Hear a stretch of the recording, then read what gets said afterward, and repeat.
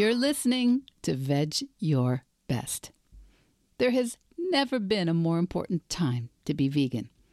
Here at Veg Your Best, we help you limit and eliminate the consumption of animal products without feeling deprived, overwhelmed, or unsupported, even if no one you know is vegan. My name's Michelle Olander. I'm a life coach, and I want to show you that living vegan is actually a superpower. And it's going to unlock your possibilities and give you the confidence to take on any impossible goal. And you just do it your way. If I could go vegan in my 50s, almost 10 years ago, with all my excuses, I know you can start moving in that direction too. Veg your best, and there's nothing you can't do. Episode 115, and it's a conversation on vegan art with Tommy Kane.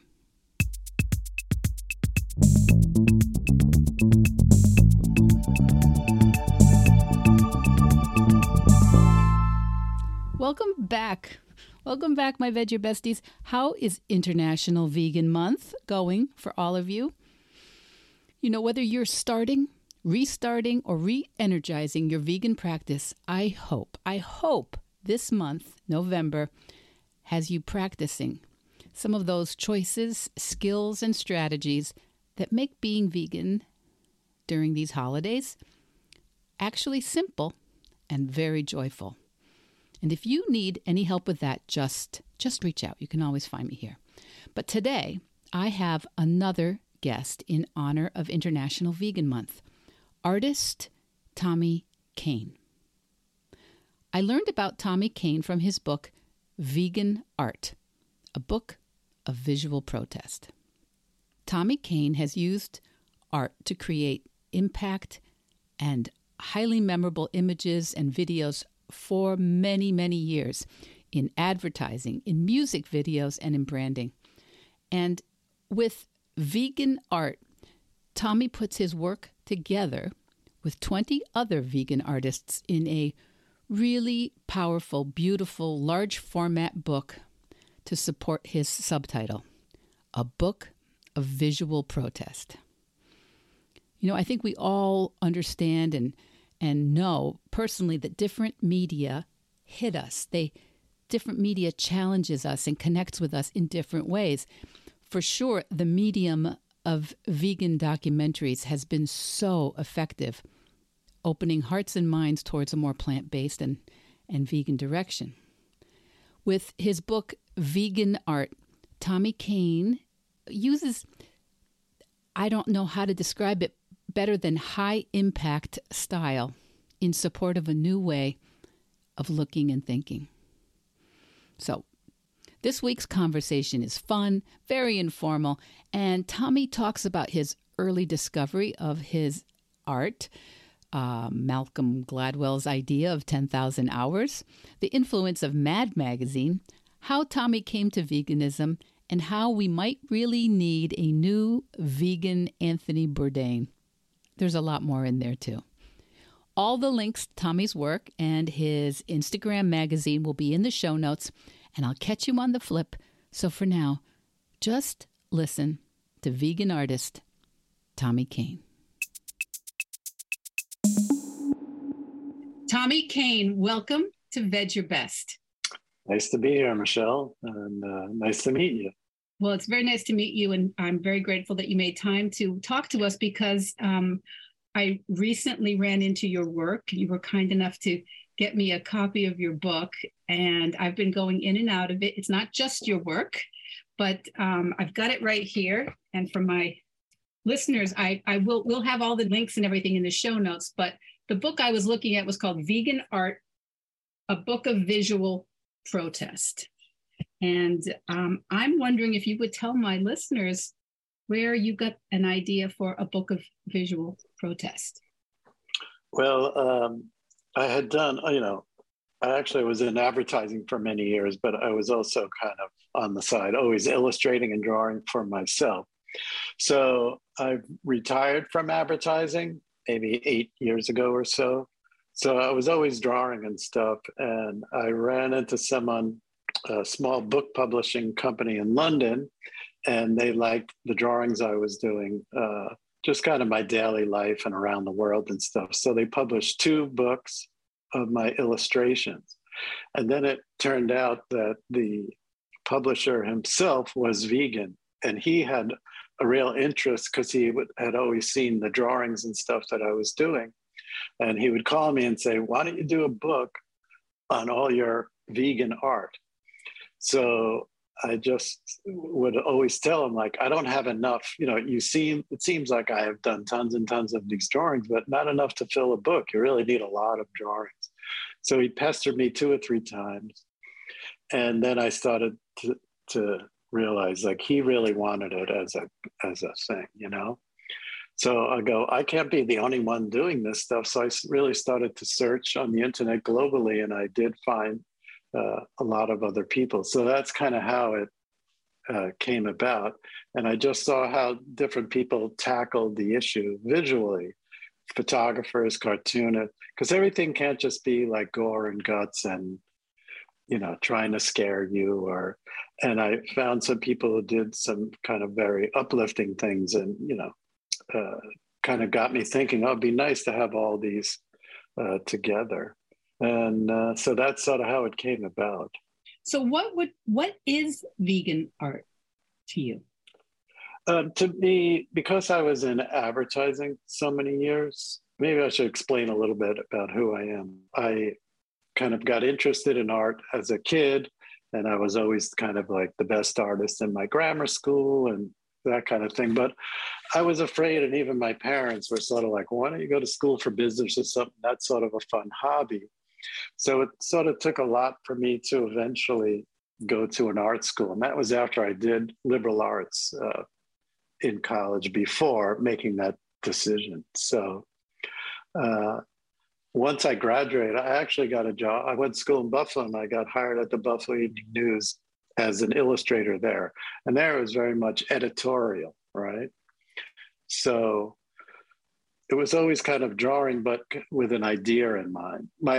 I never grew up thinking like, oh, I'll be a fine artist and be in a gallery. Gallery just had no interest for me. Well, I kind of liked seeing drawings in newspapers and kind of like Mad Magazine, that kind of stuff, or sports things and sports magazines. So when I eventually left Buffalo, I wanted to live in New York City. I got hired at an ad agency because, like, in the 80s, before computers, in order to show ideas to the client, they were all drawn, hand drawn. So the first agency I went to said, all right, we'll hire you because the guy who has been here many years suffered a heart attack, and we let him go at like 2:00. So you can take, even though you're like, look like you're 12 years old, you can draw most of the day. And once I saw that, I was very good at it. And then I go, oh, these people come up with ideas. Like, I think I could do that too. So it was this kind of, they kept promoting me, and I was selling big campaigns and things. And I was very good at these kind of visual, taking a concept, distilling it down into a visual idea. So I started to do that, incorporate that in my kind of just sketchbook drawing. A lot of people now, it's a big thing, like urban sketching. So it's a global phenomenon. So my Instagram every morning is like thousands of people that sit on the street somewhere in Paris or Rome or Sydney, and they draw. But mine evolved into conceptual things always. I wanted it to be kind of, that's how I was standing out. So maybe about 7 years ago, I became vegan.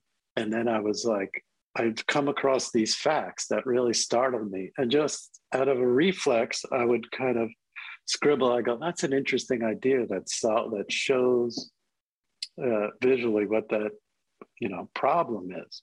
So then it kind of evolved into me doing that quite a bit, which again, it evolved into this kind of book. Because even when I was searching out other vegan artists, a lot of them do, a lot of what it was like a picture of a cow, or, a cow hugging a lamb. And it was all these kind of little cutesy Hallmark stuff. And it was not very intellectually conceptualized in a way, So I kind of, in some ways, was starting to really own that and be the kind of king of that. Although I did discover some incredible people online, but not everyone gets back to you or agrees to participate, So I was kind of coercing some people and begging others. And, it's that's the terrible thing is when you do a book and it collaborates with all these people, but you're the dad, it's constant. They never send you stuff. They don't, all right, I'll do it. And then a week goes by, 2 weeks go by. And a lot of artists, in a weird way, don't understand computers, and formats and scanning and sizes. And they would send me things and they're this tiny. I'm like, this is not big enough to go in a book. And I'd literally have to go to do a step-by-step thing with pictures to show them how to scan or how to go to a print shop to have them do it and what the size it should be. It was torture.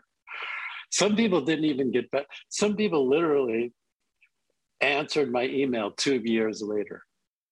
They were like, is it too late to? And a lot of people, I would have to contact them through everything. I would find them on Facebook. I'd send them one there, on Instagram, I'd find their email address somewhere. And I would send out like 10 different things. And they would answer me on the oddest, like WhatsApp or something. And I'm like, okay, it's good that you found me. Here's my email, write me there. And they'd keep writing back on these other things. And it's like, oh my God, artists they're terrible.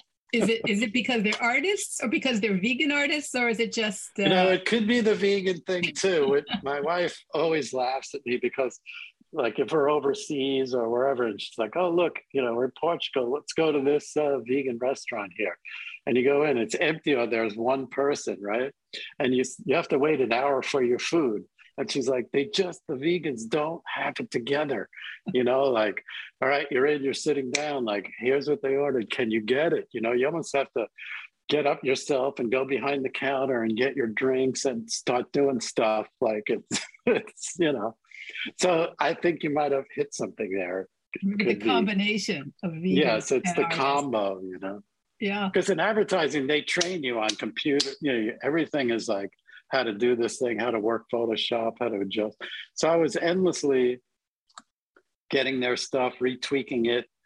And I would have to rewrite a lot of their stuff too, or, some were in foreign languages and others.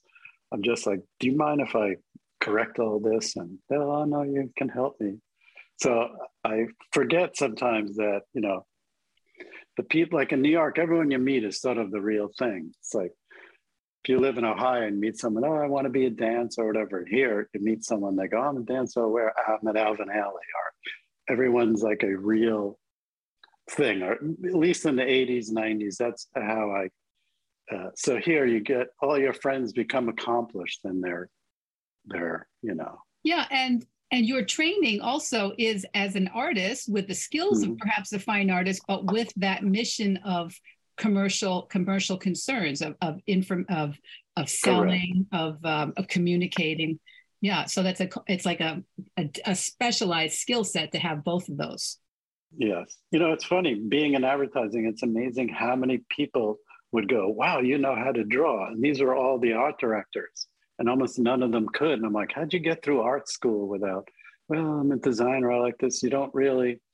And then I learned, oh, in this, you don't really need to. You just kind of have a taste level. And, you can do your little ideas on paper. And then it's, if you could hire a great artist or understand type and design and things. But I was an anomaly for sure. Yeah, because you had the draftsmanship on top of, and probably the color theory and all of that on top of being able to subsume perhaps your inner artist to the needs of the marketplace. Not every artist can do that. Yeah, it's because it's funny. I guess you said you have like an art history background, and I almost know nothing about art history. I mean, I went all through school where it was just kind of trying to get a job at something, and I just had no art history training or interest. I also didn't go to museums a lot because I felt lost in there. Like I didn't read for many years too, like all through college and after. And then at a certain point, I just started reading like crazy, but it was because someone helped me to get over the hump of not being afraid in bookstores. Like, how do I find a book? Where do I start? You know? So you say you don't have a lot of art history background, but was there a type of art that was very impactful for you as an artist? Yeah. Well, it's Mad Magazine, like as a little kid. So that my father, he worked for the New York Times, but he worked at night. He was a pressman, like a blue collar worker. He ran the machines that put the ink and stuff on it. He'd always bring to me the newspapers in the morning. It was like the Herald. There was different newspapers then. Because I remember on Sunday morning, they would have a comic section. It was like 12 or 14. It was a big deal. And there was a lot of editorial artwork. So I was always fascinated by that. And just when I got in that age of like grammar school, it was Mad Magazine. They had a lot of people that did caricatures. They'd spoof whatever movie with Airplane or MASH. And I'm like, wow, they make these drawings look exactly like every person in the movies. So that kind of fascinated me. And then I would draw my teachers and fellow students, and everyone's like, look what this guy can do. It's, you know, and it's kind of the Malcolm Gladwell 10,000 hour, you know, because people are always like, oh, you were born with that talent. I'm like, no, I had a fixation, almost like OCD, and I couldn't stop, keep trying to do that over and over and over endlessly. We're going to go in the park. Well, I'm just going to stay in my room and do this relentlessly till I hit the 10,000 hours. You know? So that's kind of what happens. But I was right away, I did it. My mom told me, like, my mom had me when she was young, like 21. So when I was like 5 in kindergarten, it was the teacher, when she met like a little conference, said, I never saw a kid draw like your son ever. She's like, I've been teaching for like 35 years. My mom was like, he can't even write his name. His little sister can write his name. So she had no way to judge, but the teacher could. She's like, look at his perspective. Like, look what he's doing. You have no idea. And she's like, I don't know. I don't get it. So I was always fascinated and fixated, you know. But it was the work that I put in that got me, sure. not being born with a talent. So do you think even like before kindergarten, you were copying things? Oh, yeah, like because my dad had these little books. He would paint at home kind of as his hobby, but I wasn't interested in painting. So he had little books and he would draw, you know, like anatomy things or something. But then one time I was at my grandparents and I went downstairs and then I found some other drawing books, and it was my mom's brother, my uncle. And he must have been in college taking some drawing class, and his were much better. And I remember becoming so fixated on that. Like, how did he do that? He made this look like a hand, his own hand. Like, so that had quite an impact on me early on. So you were trying to make something happen that you had seen. You knew somebody else could do it, and you were very... Correct.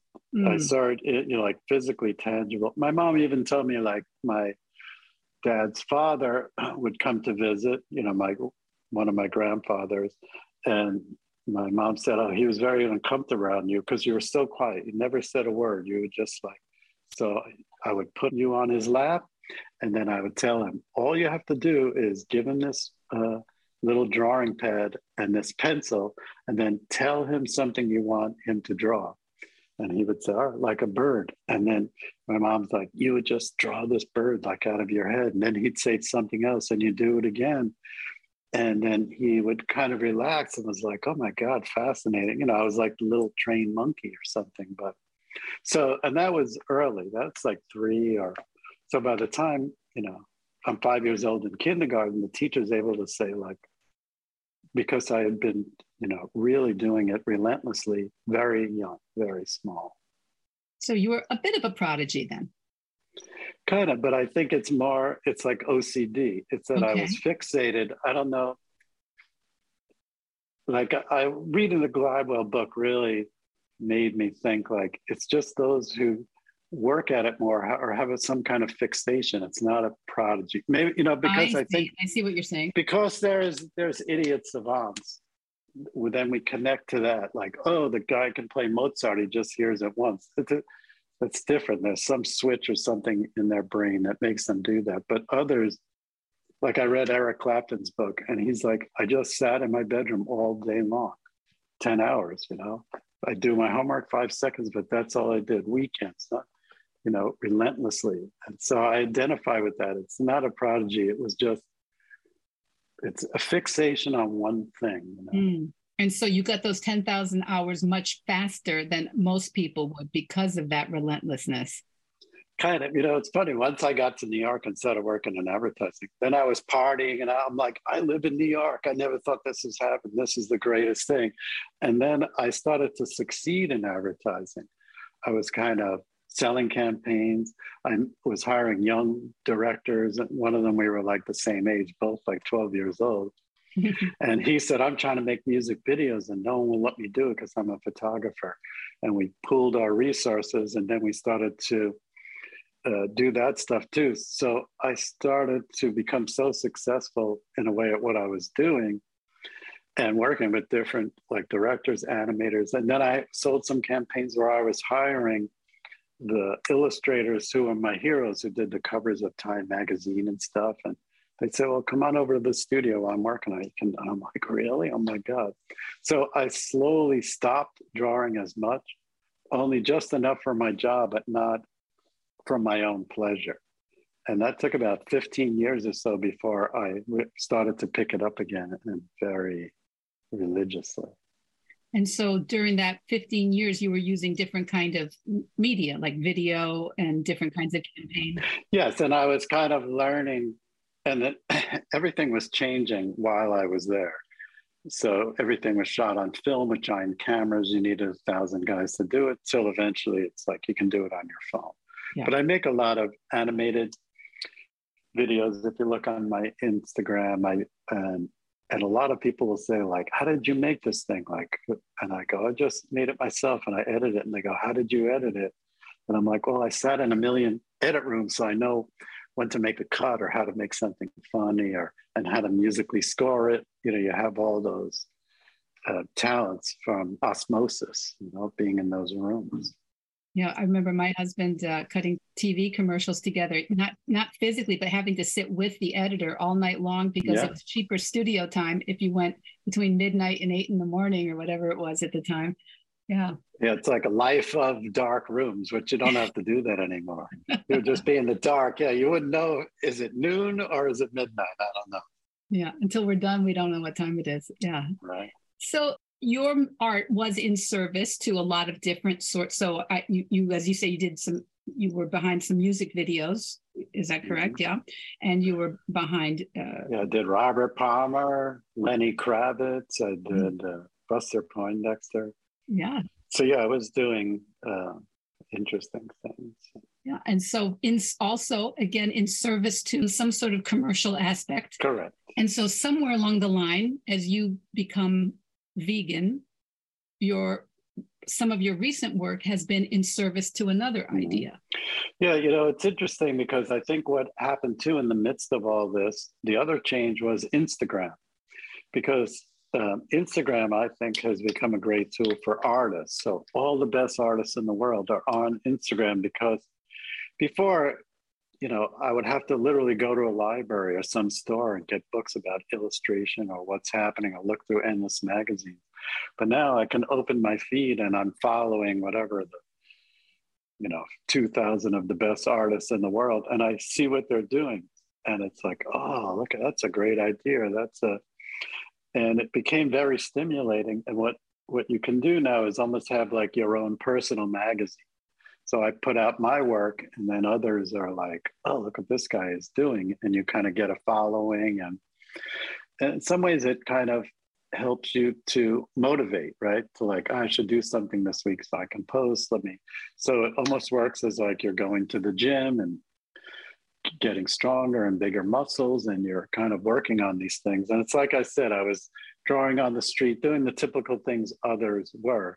But as it got bigger and bigger and bigger, that's where I started to fall back on my advertising, trying to do conceptual things.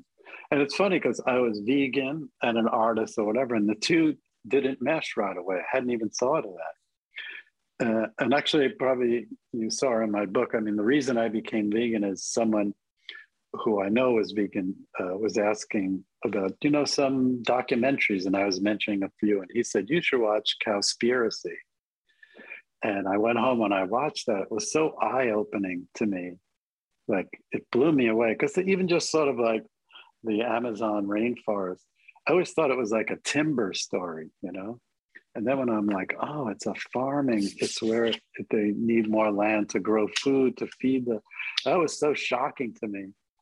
And a lot of it just kind of, like with guns and stuff, you're like, oh, there's the NRA or whatever. I could see what they're trying to do and politically, but the meat and dairy seemed hidden. And from seeing that and reading other books, I'm like, oh, it's much more powerful and insidious. Like it's kind of crazy. So that really opened my eyes. And Cowspiracy did a smart thing, which is kind of, if you go to their website, at the end of their website, they have a facts page. And it's kind of listed like environment or like animals or ocean. Like it's broken up into all these things, and it's tons of just these facts. And I was like, oh, I started reading them. And that's where I first had the genesis of like, oh, that's an interesting fact. Let me try to visualize that. And I did. And then I kind of posted it. So it was almost like, those TV commercials where the guy bumps into the other guy. One guy has the chocolate and the other guy has the peanut butter, and it's the Reese's Pieces. So that's kind of what happened to me. And then I found over time, it's actually not easy to get facts about vegan. I almost wish there was a kind of international website that just listed all this stuff. It could be about ducks or pigs and the ocean or specific fish, because then I would find conflicting things or some that just sounded too crazy and astronomical, and not real. So, because after that I had read a few books. One was, Jonathan Safir Foer, him, Eating Animals, and We Are the Weather. So I was like, oh, that was filled. So I actually read it. And as I was reading it, then I kept a little notepad. And I'm like, look at this. Oh, well, he just would have these interesting. Then I actually read Dr. Dean Ornish, Reversing Heart Disease. And then I read the China Study, which those are more kind of scientific and medical in a way, but so I was like, oh, so through that stuff, I would find enough things that kept me going for quite a few years. And then, and now it's just, I almost felt like I've dried everything up. So it's only if there's a recent article that comes out and I'm like, oh, that's a very interesting, fact, then I'll do something. But there just seems to not be a place to go to, because mine are very fact driven. Like you can see in the book, most people don't do that. They're just sort of like, eating cows is bad. It's sort of like, you see they kind of do more emotional and more diffuse. Yeah, because the other thing that happens, I actually listened to one or two of your other podcasts before coming on here. And I think you were touching on something that I think is important, which a lot of what I started to then do, I realized on Instagram, was that, am I just making art for other vegans to look at? And so, being in advertising, it's sort of like politics. If you only go on Fox News or MSNBC and you talk in your own little bubble, you're not converting anyone. So the idea of the book or the art that I do is that it should be someone who eats a lot of chicken all the time. A lot of times it's about habit, right? So I work in this office and across the street, there's a little deli and they make a great chicken sandwich. So 4 days a week, I just go over and I get that. You're not breaking your habit, right? It's just easy. You're not thinking even about what you're doing. It's like cigarette smokers. They don't just have it at this time and then, and I don't. It's when you have to change the pattern. It's like, I don't want a cigarette now. I don't, So I was trying to think, like, how can I convert people and not just keep, because there's a lot of the vegans I meet or that follow me. They're very much like all or nothing, and someone's like, well, I'm going to cut down a little. Oh, but you're still eating it. You're terrible. And I'm like, yeah, that's not a good, even if we get people to partly, change their habits, that will make a big impact, right? Because we figure like there'll be by whatever it is, 2050, 10 billion, like another 2 billion more people on. Like, where is that all going to come from? It's something has to give. So in advertising, it's about, just getting people to come a little bit on your side. A little bit helps, a little bit more, a little bit more. And also like me, I feel like I'm an old dude, right? This younger generation is much more hip and they know, like the information's out there. It's kind of like, my parents' generation, everyone smoked because they didn't know. The ads had doctors and, but now generations are like, I don't want to do that because I know you can't even do it anywhere. I can't do it in my house. You used to do it everywhere. Subway, movie theater, airplanes. Airplanes, I know. Yeah, so I think the same thing is happening there. And then an interesting thing happened to me on Instagram. I had done this drawing of, looked like one of these people who walk dogs for a living. They have like 8 dogs. So I have this girl in a suburban neighborhood walking with the leashes, but all the dogs are not dogs. It's like a cat. I know it's like a pig, a sheep, cow, all the size of dogs, right? So it's all the animals that we eat. And I had, written something that was very kind of impactful, but snide, and this one woman wrote in the comments, she was like, that's not very helpful.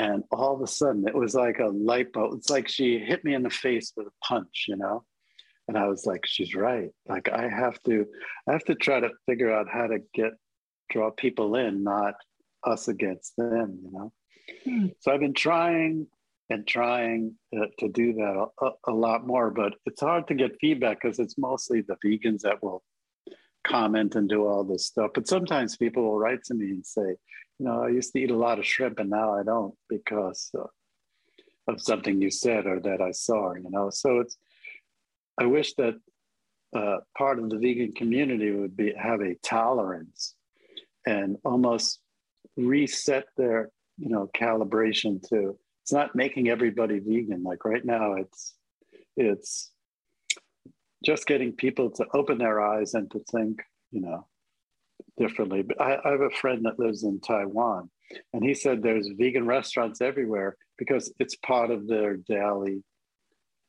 it's just normal to eat 2 or 3 times a week vegan. It's not a political thing. It's not something, it's culturally, they've always done it. Mm. And I was like, maybe that's kind of where we have to be moving to. There's another weird thing because I think that the Food Network is a big problem in our, all these kind of Netflix documentaries, and it's like food porn, and it's made this thing where everyone wants to eat at home like they're at a 3-star Michelin restaurant, and so a lot of it is the foie gras with all this, it's about, because some of the shows are literally just guys eating tons of meat and lamb chops and steaks, and it's a gluttony. But on none of these shows, there's no like Anthony Bourdain guy going around meeting vegans, like, because you think of how many celebrities and rock stars or whatever, it'd be such a great show of like going to see how they eat and what, it tastes really good and look how cool these people are, right? I think this is your job. I think you're the one with the background for this. But I would know that also the Food Network's like the ratings aren't as great, so we're going to kill the show. It's become very big, I see, in the African American community. Veganism. A lot of athletes, yeah, which I find hopeful in a way too. So it just. But again, it's sort of with my drawings and things that I try to do, and I try to, take a sort of fun, cynical approach to my writing and stuff too. Maybe it's because I'm not really a writer, at heart, but found a voice, and I kind of know what I'm doing. Well, if any of our listeners today remember Mad Magazine, I think, does it still exist in any form? Because it does. I think you can still, but what they do is I think they recycle old stuff. Old stuff. Yeah. Because there was always the you just said you were a little bit snarky or something like that. That was Mad's snappy answers to stupid questions. Stupid questions, yeah. That was a great book.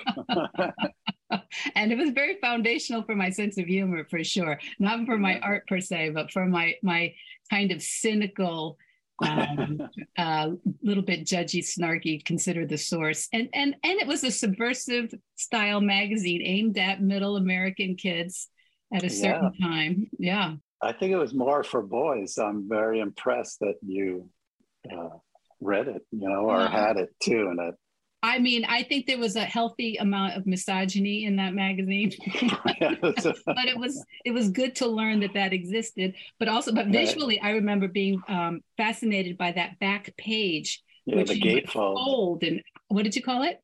Yeah, the gatefold. Gatefold. Yeah, which would create a different picture design would be made visible when you folded that back page in a certain way. I don't know. Was it always the same fold? Yes, it was always the back. And it was, I think it might have been done by Al Jaffe or one artist. And I was in LA and I went to this production company that makes TV commercials and stuff. And someone was like, oh, you should come with us. We're going to show you stuff upstairs. And they had framed all the original, not all, but a lot of them. And a lot of them had the original kind of acetates that showed where the color and things happen. So someone said, oh, we were making this documentary and we wanted to interview for the guy that did this. So they looked at, someone was like, oh, he's still alive. And we found his address and we went to him and he agreed, okay. And we were in the house. He showed us, he had tons and tons of this stuff. So he's like, we bought, as many as he would sell us, we gave him a lot of money, but here they are, these original things. The old guy just had them in his house. So. Yeah. So if any of our listeners are not familiar with Mad, there's probably some internet site that's dedicated to some of its creations, because it was a very kind of subversive, and that Alfred B. Newman "What Me Worry" persona, which was that kind of that tweak on middle America, that kind of Brady Bunch type of family, but there was something just a little off, about him. So what brought you towards being vegan yourself personally? It was just, I had a very good friend or two that were vegan, and sometimes they would travel with me and my wife. And so we were like, all right, we'll go to this vegan place or whatever. He was very much into like supporting vegan places. And if we're in different countries, he would like to sort of talk to the people that ran it or the cooks and say what's going on. And so when my friend said, oh, you should watch this documentary, I was already kind of indoctrinated. I wasn't really eating a lot of meat. Maybe 25 years or so ago, I tried to be vegetarian, and that lasted maybe about 4 years. But I didn't quite know how to do it properly. You could be vegan and still eat terribly, like French fries and whatever. So didn't quite take. But this time when I saw that, I was like, oh my God. And luckily, my wife, who's very smart, was like, okay, if we're going to do this, I got to make the household, even though wasn't vegan at the time, And being a smart lawyer, she just started like reading a lot about it and started just cooking at home, right? So that made it a lot easier because then I saw like, oh, I can do this. It's quite easy to do. And what's good is these kind of, like Purple Carrot, where you get the meal sent to you, because that teaches you the different kind of grains and things and how to, like a little bit of Mexican food or Indian. And you're like, oh, these little recipes are enough to really get you going so that you're not just repeating the same things. And you kind of, and also we belong to a CSA. So we get these vegetables like every single week. And sometimes you're like, I don't know what to do with this one. Like, what is this? And again, it makes you, okay, use them, search out things. And So I quickly realized, oh, I'm going to be able to do this. And at a certain point, then you know there's no turning back to it, because your body starts to tell you a story too, you know. So you're just like, oh wow, all right, this is. And then it's funny. I would ask all my doctors. I go to my dentist, my doctor. I have a bone doctor too. And then my dad was in the hospital, or my brother-in-law, you know. And each time I was there, I would ask all the doctors, you know, like, look, I'm like vegan completely. Like, is that a? And they're all like, I would tell everyone to do it. It's the healthiest way to live. And I go, I can't do it myself, but you know, that you're doing the right thing. So don't, you know, question it or, and in fact, I've had people like my father had bypass surgery, my wife's brother had a major heart attack. And when you're in there after their surgery and things, it's like they're given a meatloaf or chicken. And so they're going home with this idea, you know, like, and I'm like, God, that again, it's kind of what we were talking about before, how powerful the meat industry is. Like, well, no, we're going to sell every last little cutlet to, I don't care if you're dying because of eating meat. It's going to be on your tray in that hospital room. Well, you know, this brings to my mind, it brings us back a little bit to art. I had 3 kids. I have now 3 and 1 on the way, grandchildren. And so children's art aimed at children is, I mean, is it 90% animals? It's so much animals. Sure. And it's happy animals and friendly animals, and the occasional scary dinosaur, but mostly happy animals and mostly children's cuddling animals.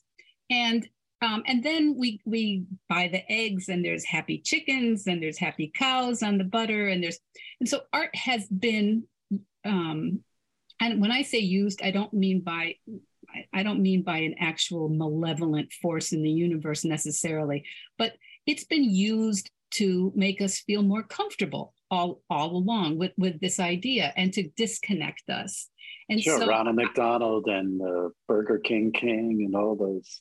Yeah. And so when I was looking, through vegan art, it's backwards here, but when I was looking through it, I shared a couple pictures with people, and they were like, my God, that's intense. Some of them, and I'm like, really? Who's going to want to look?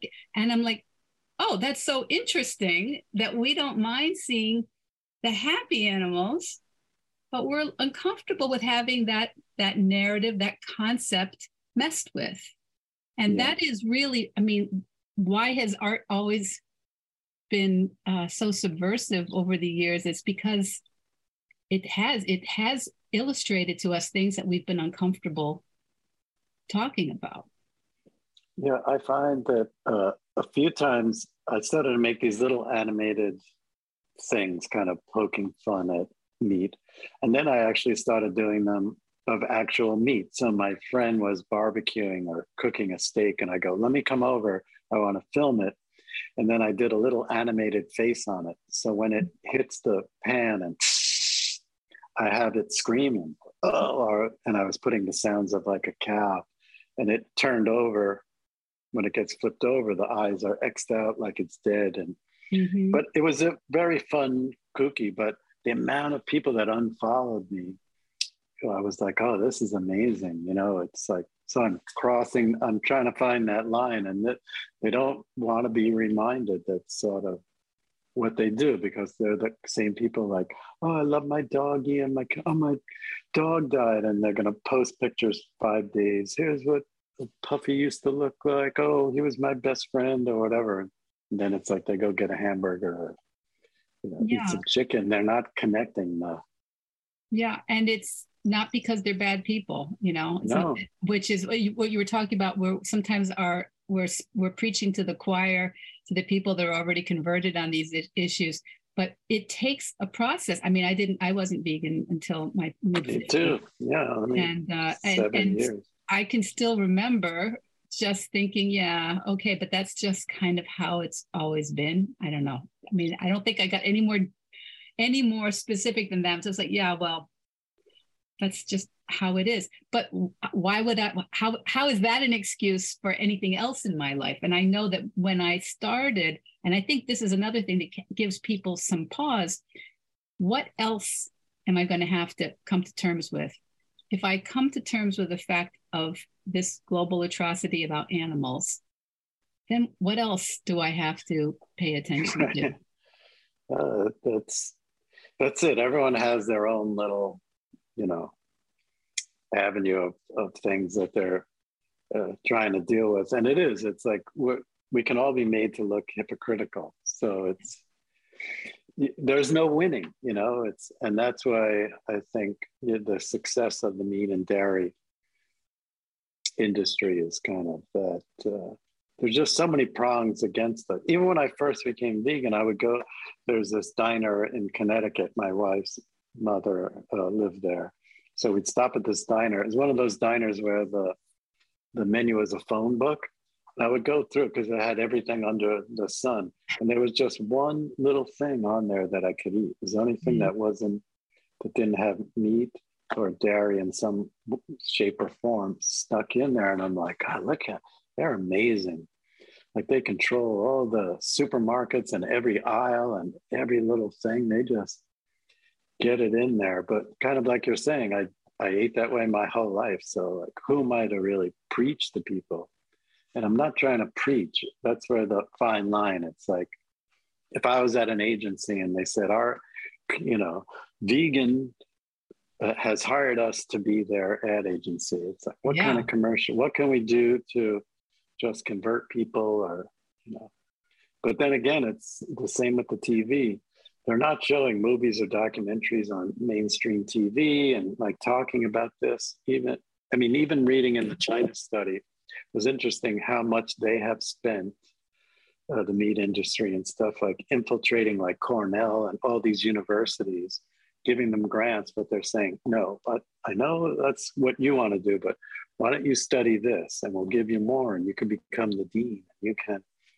And then they were going into journalism schools, and the writers. So you're not seeing so much of this stuff in there too. Because every once in a while, even in the Times, I'll read an article and I'm like, can that be true? That's like, I don't know. I would send it to my friend. And sometimes it'd be 48 hours later and they would say, we have to have a retraction because as we search, we discovered they're part of Nestle's. And who makes all the milk chocolate, and it's like, oh my God, they're so insidious and they're so good at what they do. So well, I'm on the hunt not only for artists that are vegan, but also for veterinarians that are vegan, because my understanding is that veterinarian standards and practices have been developed by a large part by the meat and dairy industry in the United States.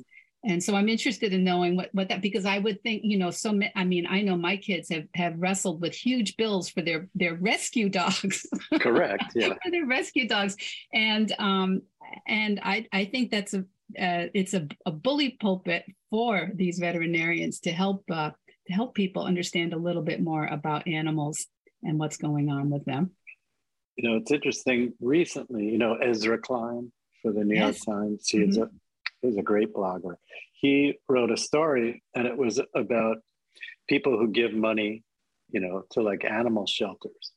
And it was the percentage, whatever, it was like 75% for cats and dogs, but to animal sanctuary, anything that had to do with kind of like rescuing a chicken or a cow and he was saying, like we need to do a better job there. There needs to be money really not just for your little doggies and cats, So I was like, oh, that is another area that I hadn't thought of either, Yeah, and that's what I mean. Is like when you kind of move forward through that hallway, and then there's like another door and another door to be more aware of. But yes, it's art is a way of kind of cutting through a lot of these protective mechanisms. I think that we've developed intellectually and in terms of our routine. And we have this routine of how we expect to see animals and a routine of how we expect to see the visual of food presented.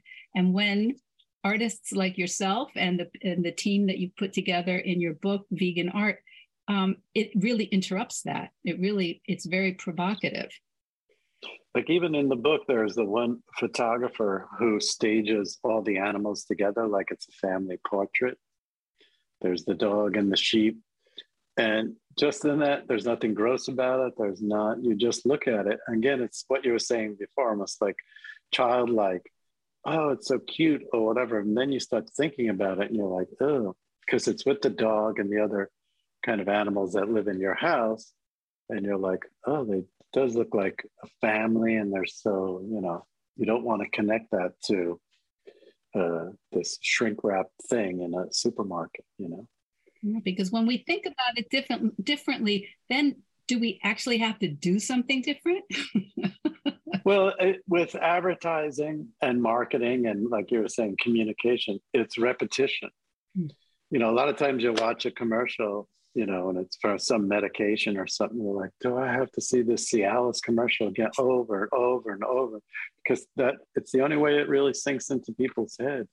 Same with, we just gone through a political season. And it's like, do they have to hit me over the head with the same thing all the time? And it's like, we just found like that's sort of what works. So, you sort of have to do that. But a lot of the people and the artists who follow me and stuff, they're very much the zero tolerant people in their artwork. They're yelling, they're kind of, and it's like, okay, they have these like vegan fests or places, and it's just all the same people. They're not getting in people who need to be converted and want to. It's sort of like elections. It's the middle ground. Yeah. Oh, we voted for, George W. Bush. Now we'll vote for Obama. Well, they're just, they're gettable, right? So it's like, that's what you want to reach. And that's why even like, I only have like 20,000 followers. I wish I had like 2 million, and then it's, you want those people to be coming out and say that, they're vegan, it's like Venus Williams or whoever, right? It's like people with platforms making it cool and interesting. And yeah, I think in that way there are more of them. I think it is becoming more.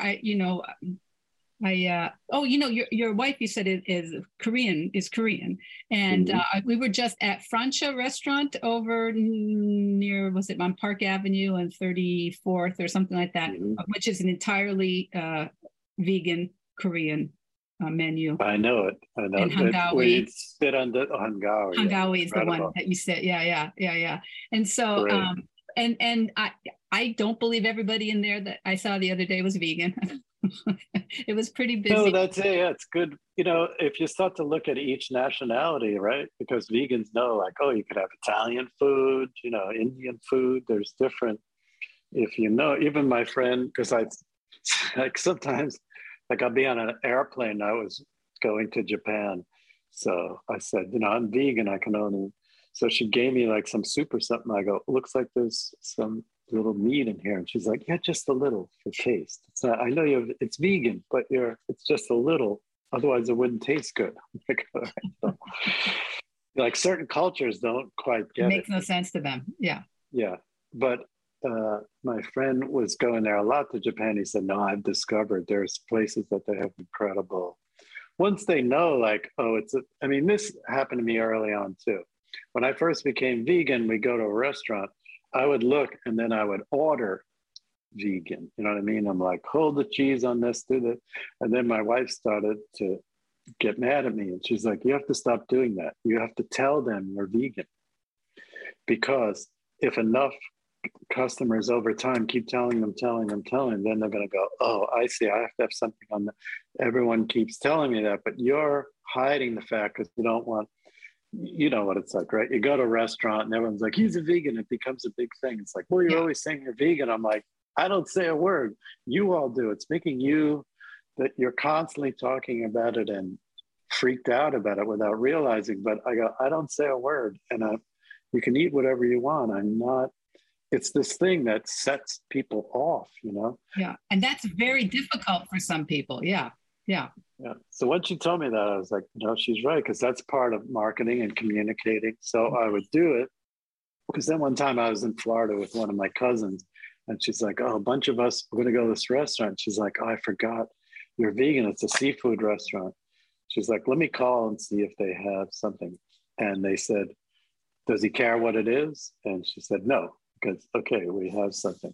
And then I realized this is happening to them all the time. So they don't want to turn away a table of 10 or 12 because one person's a vegan.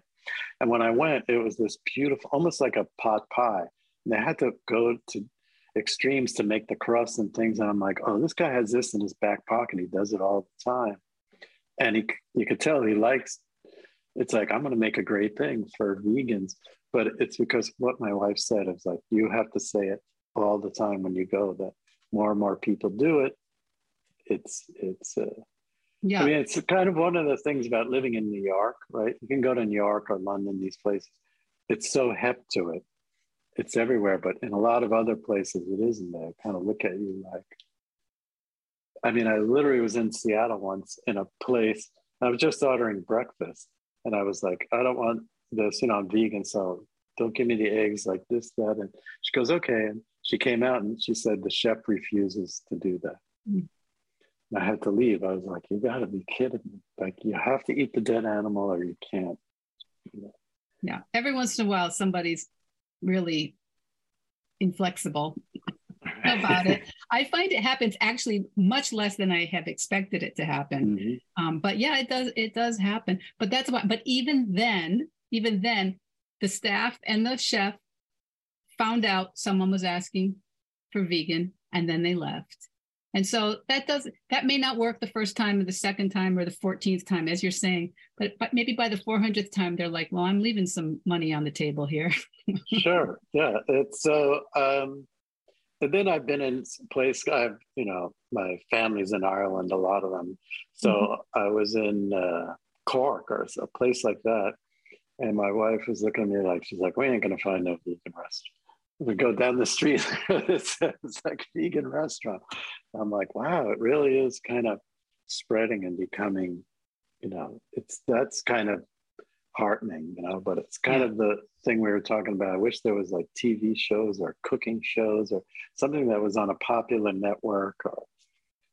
But yeah, so I just feel like I'm doing my little part because it stands out a little bit, right? Like the drawings of it, people like, oh, yeah. And you're not just pushing them into, you let them stand, you owned it. You didn't just like try to like infiltrate it.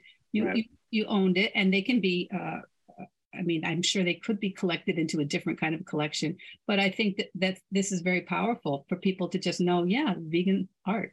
I think what I was trying to do is also encourage other artists that way. They're like, oh, I could kind of do something like that too, even if it's sort of like the environment or whatever, the ocean.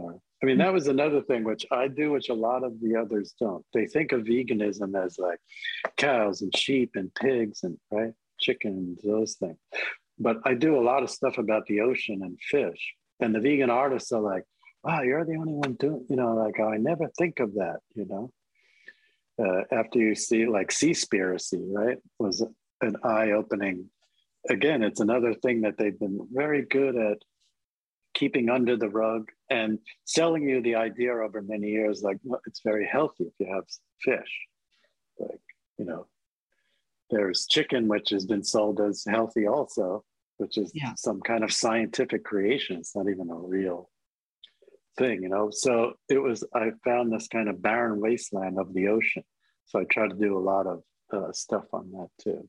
So this is all these different visuals, though they are able to tweak through, and whereas you might have to read a couple facts or actually scroll down to the back pages you talk about on Cowspiracy. You get this immediate visual presentation of something that you can either spend some time with interacting, or even just a quick look at some of these things. It sits with you, right? You kind of like, it bypasses a lot of our protective mechanisms of like what's supposed to be and how it should be and what's normal, what Melanie Joy calls normal, natural, and necessary. Yeah.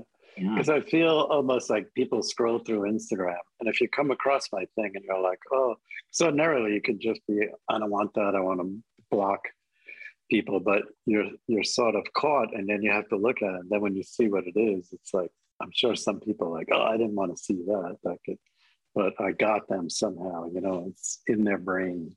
Yeah, that's it. That's it. We're in their brain. And it's like you said, in terms of repetition in this political cycle, I don't know what they teach now in marketing, but it used to be like somebody needs to see your exact same message 8 times before they Right. even remember it again. Never mind want to do anything with it. But you are invisible until they've seen you 8 times. Yeah, no, it's, and a lot of times I try to be with humor in the writing or the thing too, that it's not pointing a finger. I'm just trying to say, here's this fact that I found. Wow, that's like sort of something to think about, don't you think? Absolutely. So but a lot of times I do feel that I'm just sort of talking to myself or to other vegans, and it's how I think the kind of thing with the internet is you never know, like anything can happen overnight or blow up. Like one day, Leonardo DiCaprio could see it by accident and go, I'm going to put it on my thing. And then it's like 1 million people see it, so it's those kind of things can and do happen, so. I agree. It's not a waste ever. People and what's out there in the internet stays on the internet. As far as I know, it stays forever. So it might be a couple of years, but someone's going to notice it. No, that is true. Tommy, thank you very much for making this time. Sure, I want to respect your time, but I'm going to have the links to Vegan Art and to your other books and to your Instagram, which it sounds like your workshop, your playground is on Instagram. My little magazine. Yeah, and what off the top of your head, what's your handle on Instagram? Is it at Tommy? It's Real Tommy Kane. Real Tommy Kane. Okay. It's funny because at a certain point, the Russians hacked my account and stole it, like a couple of years ago. So you have to have like dual factor, about this to protect so I didn't have it. So when they overtook my account, because my wife's a lawyer, at a certain point, we were visiting a friend of hers who worked at Facebook, and she's like, tell her the story. So I said, the Russian, because I could see it was a Russian email address that hacked it and took it. Mm-hmm. And this girl was like, I'm going to figure out how to get your account back. I can do it. I think I know how. I know the people to talk to. And a week later, she got it back from me. Wow. So, but I had lost the name because I own Tommy Kane on Instagram. So I just made it Real Tommy Kane, and that's why. Real Tommy Kane. All right, everybody. And that's Kane, Tommy Kane, Real Tommy Kane on Instagram. So that's your first. So go straight there, listeners, and you can start seeing Tommy's magazine. It's not all obviously vegan, obvious art. Sure, yeah. There's other kinds. You are a vegan artist. So I am. Thank you, Michelle. It's a pleasure. I like everyone to see there's no one way to be vegan. There's no one way to get vegan. There's no international vegan policing force, as far as we know yet, that tells you exactly how you have to do it. But we're all trying to just do our best. Sure. And if you can't do it all the way, don't try to think of it in terms of becoming a vegan. It's just alter what you're doing, which is good for your health, good for the animals, good for the environment, good for the ocean. Like we all see these crazy hurricanes hitting and destroying everything, and the forest fires going 12 months a year now. It's like, you have to connect that it's food too. Food is a big part of it, Yeah, and it's something we do every day, multiple times, and it is a place we can make a difference almost right away. We can make a little difference. Yeah, no, you're right. That's it. Instead of a chicken sandwich, have a salad. Yeah, that's right. Thank you so much, Tommy King. Okay, Michelle. Great meeting you. So what did you think of Tommy Kane? I personally think there's no one better suited to create that vegan answer to Anthony Bourdain on television, but maybe there's someone better. I don't know. Let's start imagining who that's going to be. I say it here every week. There has never been a more important time to be vegan. And there's really no one way to move in that direction. And there's no one kind of vegan. The impact that you have as you move towards your vegan practice, it will ripple out in a way that is particular to just you, and in a way only you can accomplish. And I think Tommy Kane is a great example of just that. So please, look for Tommy's powerful book, Vegan Art, a book of visual protest. It would make a great gift this season. And you can find Tommy at TommyKane.com. Kane is spelled with a K, K-A-N-E, TommyKane.com, and on Instagram at RealTommyKane. As always, all the links will be in the show notes. So until next week, veg your best. Veg Your Best podcast production, music, and editing by Charlie Weinshank. Thanks, Charlie. Before you go, it would mean so much to me and the Veg Your Best team if you would hit subscribe, leave us a 5-star review, or share with someone you think might be interested. Something about algorithms, it helps bump us up a little in the rankings, and that's the best way to help others find the podcast and for us to find our audience. So, until next week, make it easy and veg your best.